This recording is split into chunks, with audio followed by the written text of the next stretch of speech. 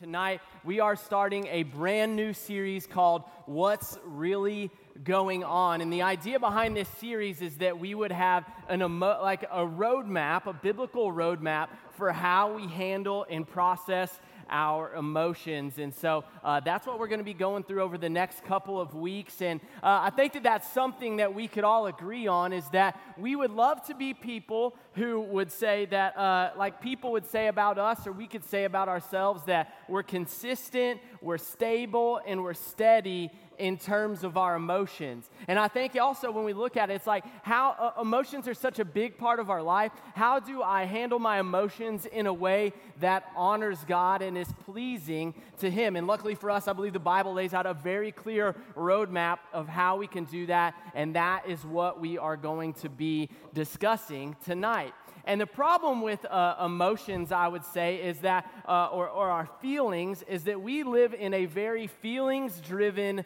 society, all right? We live in a very feelings-driven society. A lot of what's popular right now is that do whatever makes you happy. That happiness or, joy has kind of become this ultimate emotion. Those are two separate things, but happiness has become this huge, target. And it's like, man, if I can just be happy, I'll do whatever it takes to make me happy, and we're encouraged to do that. But that kind of seems to fall short because we know that there are seasons and circumstances in life that don't necessarily warrant a happy response. Like, you're not going to go through life happy all of the time. And also, I think just this, let's be practical, let's be honest, there's just a lot of bad advice out there about what you should do with your emotions, right? Too many BuzzFeed articles, too many Facebook links, whatever it may be, TikTok influencers talking about it. But with emotions, there actually is a biblical approach that we can take to this subject. And so I think we can kind of find ourselves in two areas. Probably everyone in here at times can be in both of these camps. And I would describe this as like being in an emotional peacock, all right? Y'all ever been to Dickerson Park Zoo over on the north side? I was over there with my kids one day, and a peacock's on top of a roof, like 15 feet up. I didn't know that they could do that. And he did like a fly thing. I don't know if peacocks can fly, but it was like a fly thing, and he's coming down, okay? They're all out there for everything to see. That's what a peacock is. And so I think there's people that are very emotionally driven, 100% driven by their emotions, okay? And this is a problem, right? We see this, we know this because we see that, y'all know someone who can blow up a room, right? Y'all have that friend that it's like they just have that emotional response and everybody's uncomfortable. Maybe it's your family at Christmas time. Everybody's kind of on pins and needles. That's why we have things like World Star, and you see somebody slapping somebody with a cheeseburger in McDonald's, all right, because they're mad that it had pickles on it. Y'all have seen those videos. Some of y'all, that's on your Reels feed, that's what gets fed to you because you watch that and consume it. This is the thing that people struggle with, is like how to handle their emotions, and they're completely driven by their emotions. Here's the problem with that, right? The prophet Jeremiah in the Old Testament, in chapter 17, verse 9, he says that the heart is deceitful above all things and desperately sick. Who can understand it? Do you know that about us? Is like you probably can think of a time where you're like, man, am I really trusting? Like, why am I even responding away? You're disappointed in your own reaction or your own response to a situation. And the reason is because Romans 3:23 says that we are all sinners who fall short of the glory of God. So that's like our starting point, okay? That's why we can't always just trust our emotions and our feelings to guide us. Our emotions and our feelings are along for the ride in life.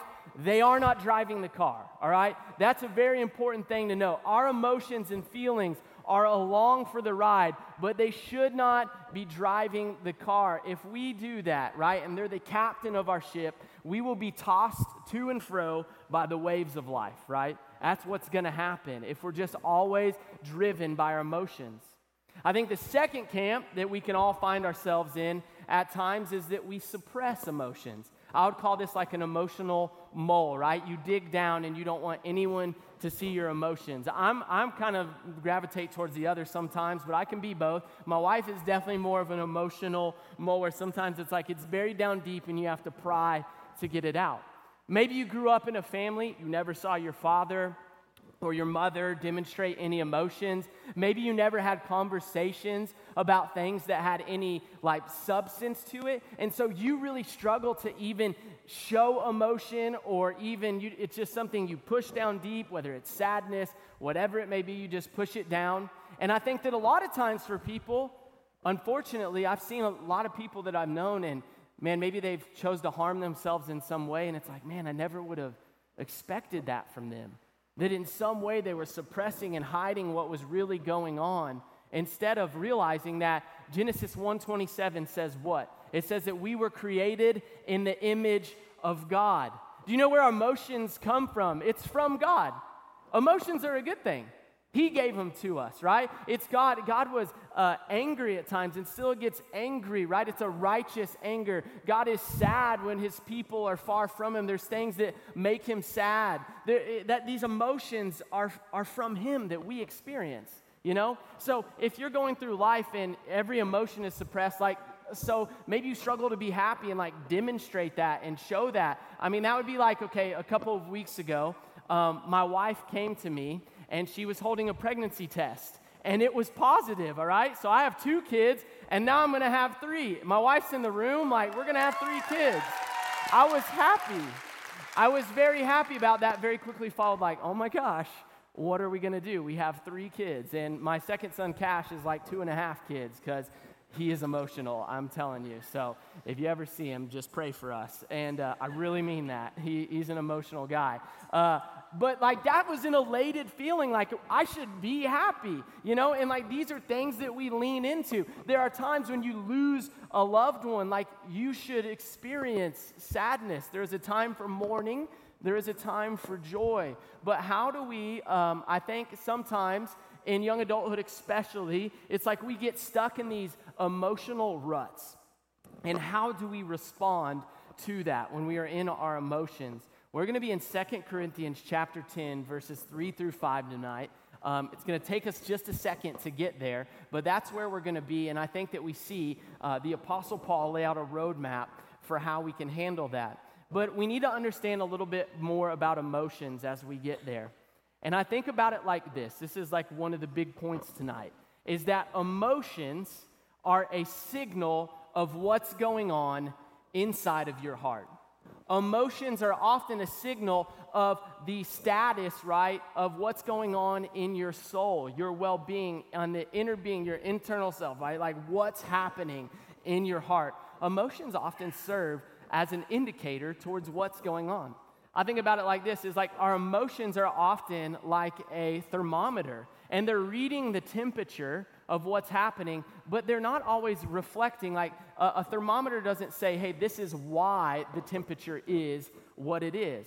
And so I think with emotions, we have to get to the root. If we're to get out of emotional ruts, or we're just to live a life that honors God, we have to get to the root of what is going on. And this is something that has been so helpful and beneficial to me in my life. If I've learned this and learned to apply it, is that understanding that our situations and circumstances around us, the situations and circumstances you face in life, drive you to have a certain thought process. You have a way of thinking in response to that. And your thoughts are often what drive your feelings to occur. The way that you are thinking is usually driving your emotions. And now these two things, like that's not just cut and dry. We're more complex than that. You know, sometimes you wake up grumpy and your grumpiness just affects your thoughts. So they play off of each other, but many times our thoughts, what we think about ourselves, what we think about God and the world around us, drives our emotion. And the thing is that our emotion often either ends up in suppression or like outward action and behavior. I would describe it like this in getting to the root of the issue of what you have going on. Where I live, a lot of the houses were built in the 1960s, okay? And in the 1960s, oftentimes the water lines running from the main city like line were made out of clay and not like PVC. And also your lines going out to the sewer from your house. And so what happens oftentimes in my neighborhood is you'll see a plumber at a house one day, and then the next week or the next couple days, you'll see a massive excavator out there, and what they're ending up doing is they dig out this entire line because there's been a plumbing backup, a plumbing issue inside of the house. And while that seems like the problem, the real cause of the problem is these clay pipes.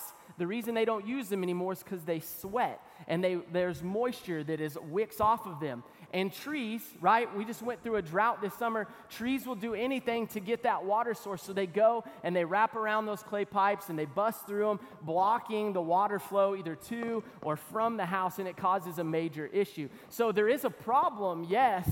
There is a plumbing problem, but it's caused by these trees.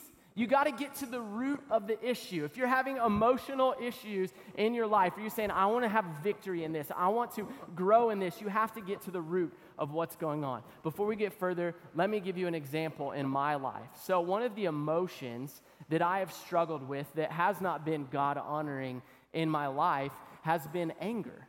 That has been something that just seemed to so plague me throughout college and even into adulthood in my marriage or even in my parenting. Sometimes it still comes out, but I've seen a lot of growth. But what I found is that this emotion of anger that often felt so automatic, right? Sometimes our thought process is so ingrained that these behaviors just become automatic.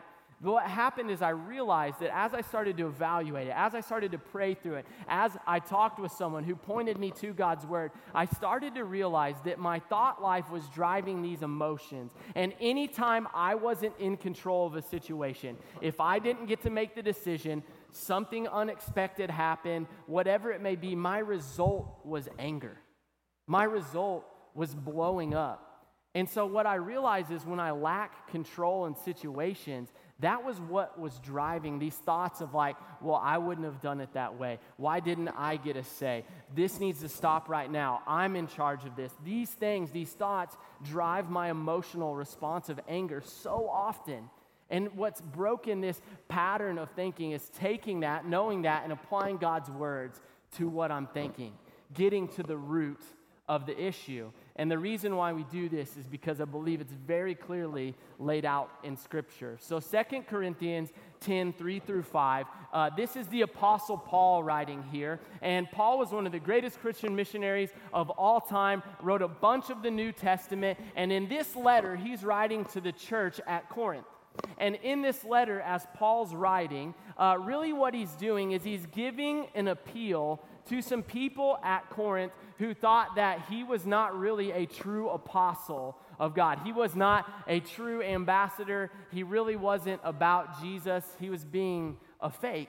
And Paul is defending himself and the people who he was close with, who he was working with, to these people. So in 2 Corinthians chapter 10, a lot of biblical scholars will call this Paul's strong appeal. He is making an appeal to these people and really saying, I am legitimately a follower of Christ, and here's why. Here's how I live my life. Here's how we live our lives. And what we can see is that as we apply this to our life today, it's so important to our own emotional health. And so 2 Corinthians 10, 3 through 5, it says, for though we walk in the flesh, we are not waging war according to the flesh.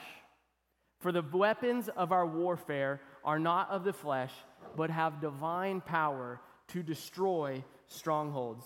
We destroy arguments and every lofty opinion raised against the knowledge of God and take every thought captive to obey Christ.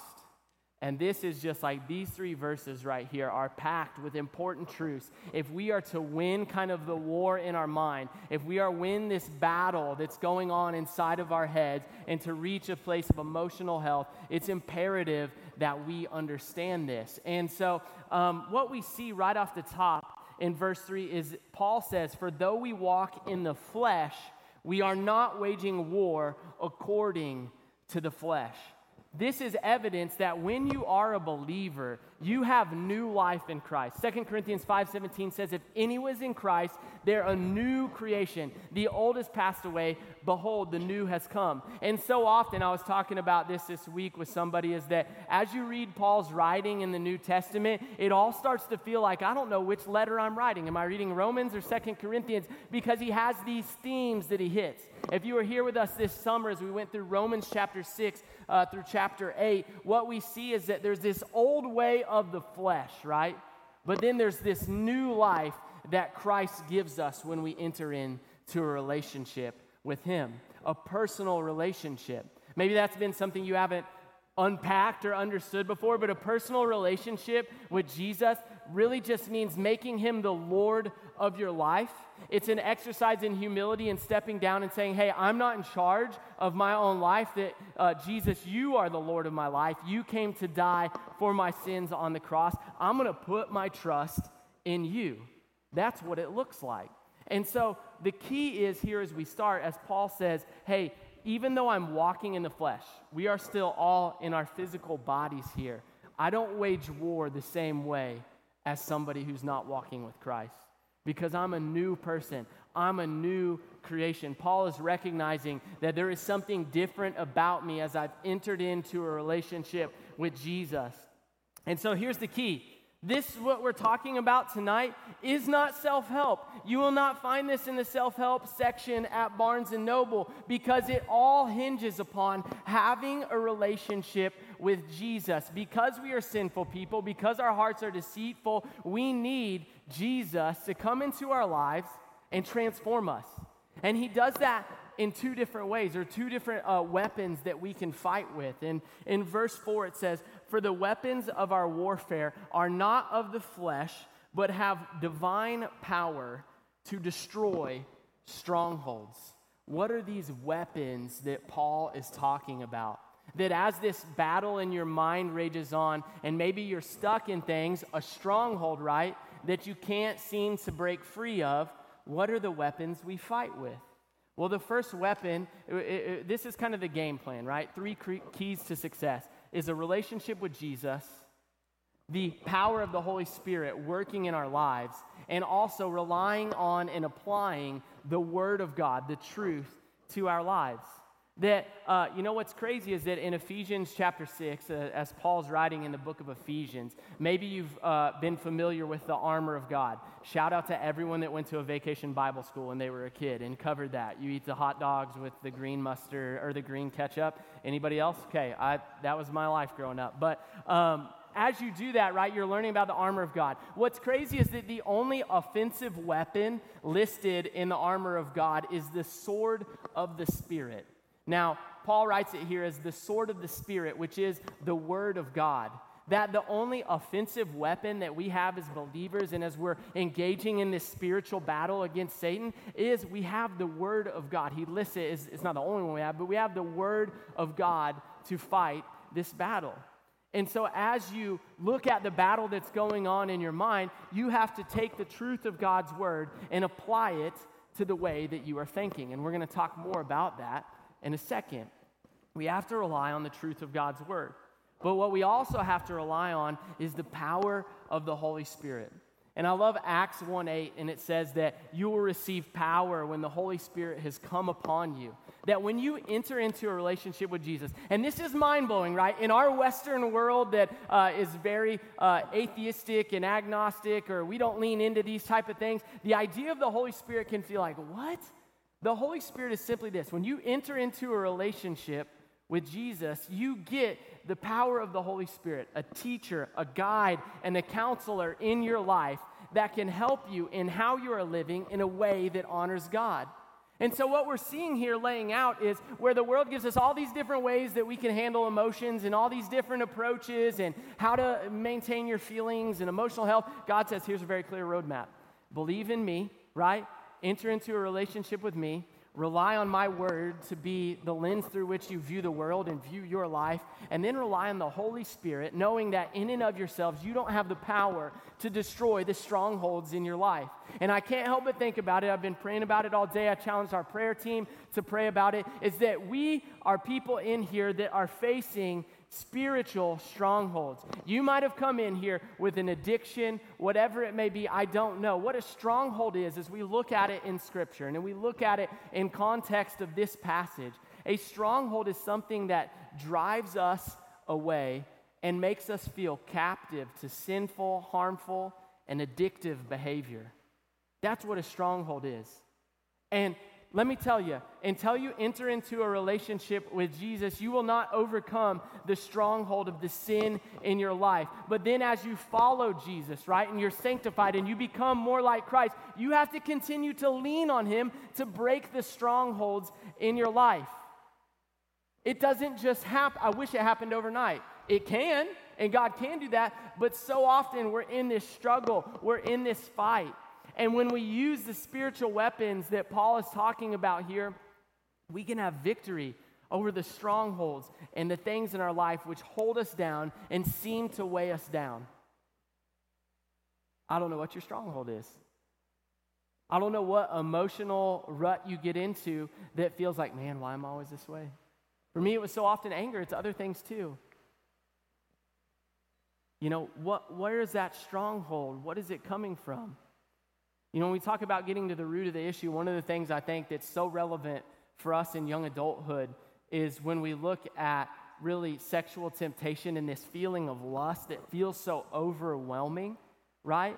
And the behaviors that we engage in, which are against the Word of God, to kind of deal with these things.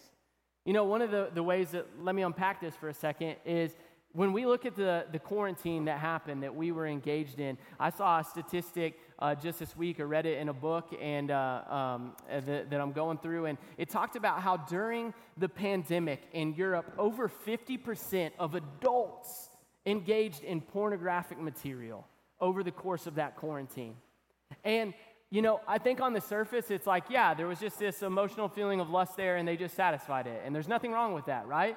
That's what the world would preach to us and tell us and say to us, that this is a normal thing, just deal with it and you're good. But what I know about this is as I meet with people and as I look at what happens is so often engaging, maybe you have a porn addiction in here, maybe you have just kind of this sexual sin that is just feeling like a stronghold in your life. So often it is something that people use to numb and medicate something that they're dealing with. That their thought life is, I'm not good enough. I'm stressed out about this. Nobody's going to want me. Look at the pandemic, and there's all this anxiety and stress towards, man, how am I going to deal with what's going on? What if I die? All of these different thoughts and emotions are driving these actions and these behaviors. And really, when we get to the root of it, we say, if I peel this back and I look at this stronghold, I have to figure out what thoughts are driving me to feel so stuck right here. What's driving me to be so stuck right here? And that God has promised us, not just told us, but promised us that we can have victory over the strongholds in our life through a reliance on the Holy Spirit and applying God's word to our lives. And I love this in verse 5. Paul says, we destroy arguments and every lofty opinion raised against the knowledge of God, and take every thought captive to obey Christ. And take every thought captive to obey Christ. This is like the heart of what we need to do right here. That as we go throughout our lives, no doubt we'll be faced with situations and circumstances that drive patterns of thoughts, which lead to emotions, and our emotions lead to other thoughts, and it just becomes this spiraling thing that happens. That what we have to do is we have to go in and we have to apply the truth of God's word to our lives. So next time you're sad and you feel unwanted, it's a reminder that all throughout Scripture, God promises that as believers, we belong to a spiritual family. That as you're, feeling abandoned and that no one loves you, that what we can remind ourselves in the truth of God's word is that we have a heavenly Father and a friend in Jesus. That as we have low self-esteem and we feel ashamed of who we are, the way that we look, what we can remember is that we were fearfully and wonderfully made by God. What about when we have stress and anxiety and we're worried about everything that's going on around us? Scripture tells us not to worry about tomorrow, right? For today has enough troubles of its own, that we're applying the truth of God's word to our lives. What about when we have emotions? It's like, man, we're happy and we have good things that have happened to us and we're excited. Well, that should drive us to, why am I happy? You ever ask that question, like, why am I happy right now? Man, I'm happy because I'm healthy. And I'm happy because I had a great day at work at a job that I love. And that should then turn us to praise God, that we apply the truth of God's word to our lives and realize that, man, as we have blessings in our life, that should pour back out in thanksgiving to God. It not only destroys the strongholds that we face, but it also helps us to celebrate what God is already doing in our lives. And so this is the practical application right here. This is the homework, right? And as we begin to close and as we're going to sing and we're going to respond here, this is the homework. This is it right here, is that take a thought audit of what's going on in your life. As you look at your feelings and your emotions and what's happening, ask yourself, why am I responding in this way? What thoughts are driving this behavior? I would challenge you, this is what I do whenever I do this, and I literally just start writing things down. Can I be real with y'all and tell you that in preparation for this, I feel like I failed so miserably emotionally in the weeks since like prepping for this. And I remember on Sunday morning after Saturday, I had just been like kind of just in my feelings, right? I don't know that you could see it outwardly. The people closest to you can see it. My wife could tell. But I was just kind of in my feelings. And so before I'm coming to church, I just sat down and I started writing out what was going on. I wrote down, like I feel despair, God. I feel like I just am not connecting with you. And then I start looking at what does God's word have to say? Okay, God's never going to leave me or forsake me. In the world there are troubles and tribulations and trials, but the peace of God surpasses all understanding. That I'm actually not in a place of desperation, that I know where I'm going eternally and that I'm eternally secure. And as I began to apply these things into just a list of emotions and things, that I started to realize how I can reorient my thoughts in a way that honors God. I could take my thoughts captive and make them obedient to Christ, not in my own power, but because of the power that is working inside of me. So if I could tell you one thing to do in young adulthood, right, and to do sooner, it's start to recognize, okay, where are these sin areas in my life? Where emotionally am I struggling? And look at, okay, what thoughts are driving this sort of feeling? And what is this outward action that's happening? Kind of backtrack, reverse engineer your way through it and start applying the truth of God's word to your life and relying on the power of the Holy Spirit to break these strongholds that exist. That's like the key to victory, is a relationship with Christ, the truth of God's word, and the power of the Holy Spirit. And Jared mentioned earlier that we have a vision here to see 570 young adults following Christ in our community. And the key to that statement, that vision, is following Christ. We're not just trying to have 570 people show up for an event. We want to see 570 people following Christ in our community. And that happens when discipleship is happening.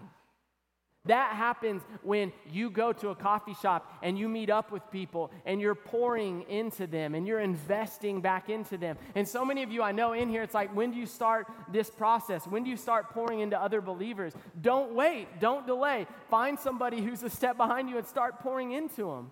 Find people who are around you and start pouring into them. We spent a lot of time this last winter developing this book that we call Faith Basics Guide. Right? There's nothing special about this book other than it helps people understand God's word better.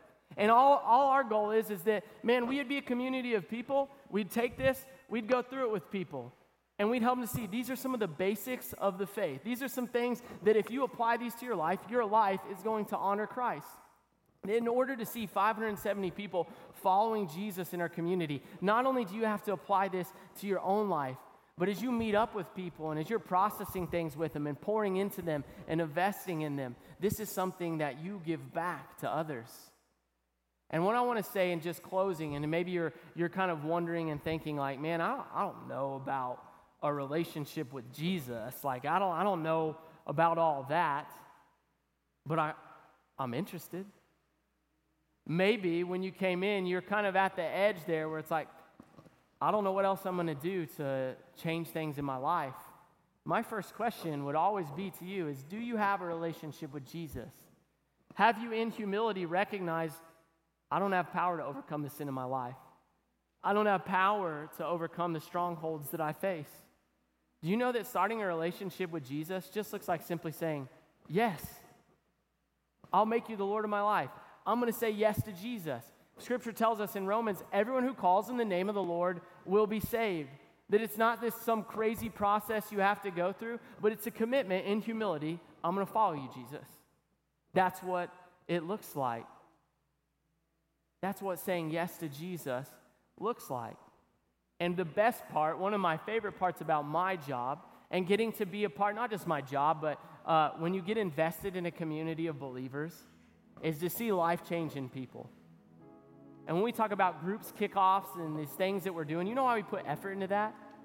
Because you need community around you. It's your community who can see a change in you. It's when Jared tells me, hey, you're so much further along in that than you were in college. Or Coco says, hey, you've grown so much in this. Or I see growth in them, or people that I've been around, or, my coworkers, or my friends, the other people I walk with. When you see growth in them, and like y'all get to see that in each other, there is something special and amazing that happens.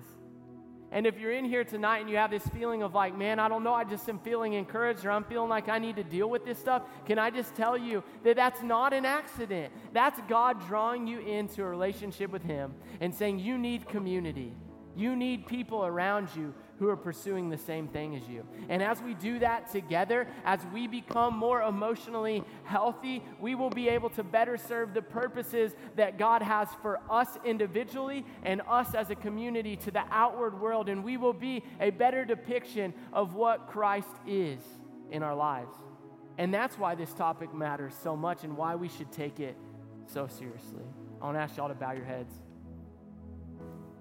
I just want to ask, in a room this size, for everybody who's watching us online, have you said yes to following Jesus? It'd be the best decision that you ever make. Best decision you ever make, bar none. And I would ask, is there anyone in here tonight who says, I want to say yes to following Jesus? Would you just put your hand up in the air so I can pray for you? I want to say yes to following Jesus. God, I want to see you have spiritual victory in my life. Just slip your hand in the air so we can pray for you. If you don't feel like responding now, you can fill out a connection card after the service. Our team would love to talk to you. If you're watching online, you can go to highstreet.org/connect. You can fill out a connection card there and let us know so that we can pray for you and partner with you. God, I pray for every person who's in here. I pray that you would break spiritual strongholds that are dragging us and weighing us down. That Satan's plan is to block the application of your word. But what you want us to do is be obedient to your word and follow it. God, so I pray as we respond in worship, that anything that anyone's dealing with, God, they would either come in humility and bring it to the altar, or that in their seat as they worship, that they would deal with it and take a moment in this busy week to look to you. God, it's in your name we pray. Amen.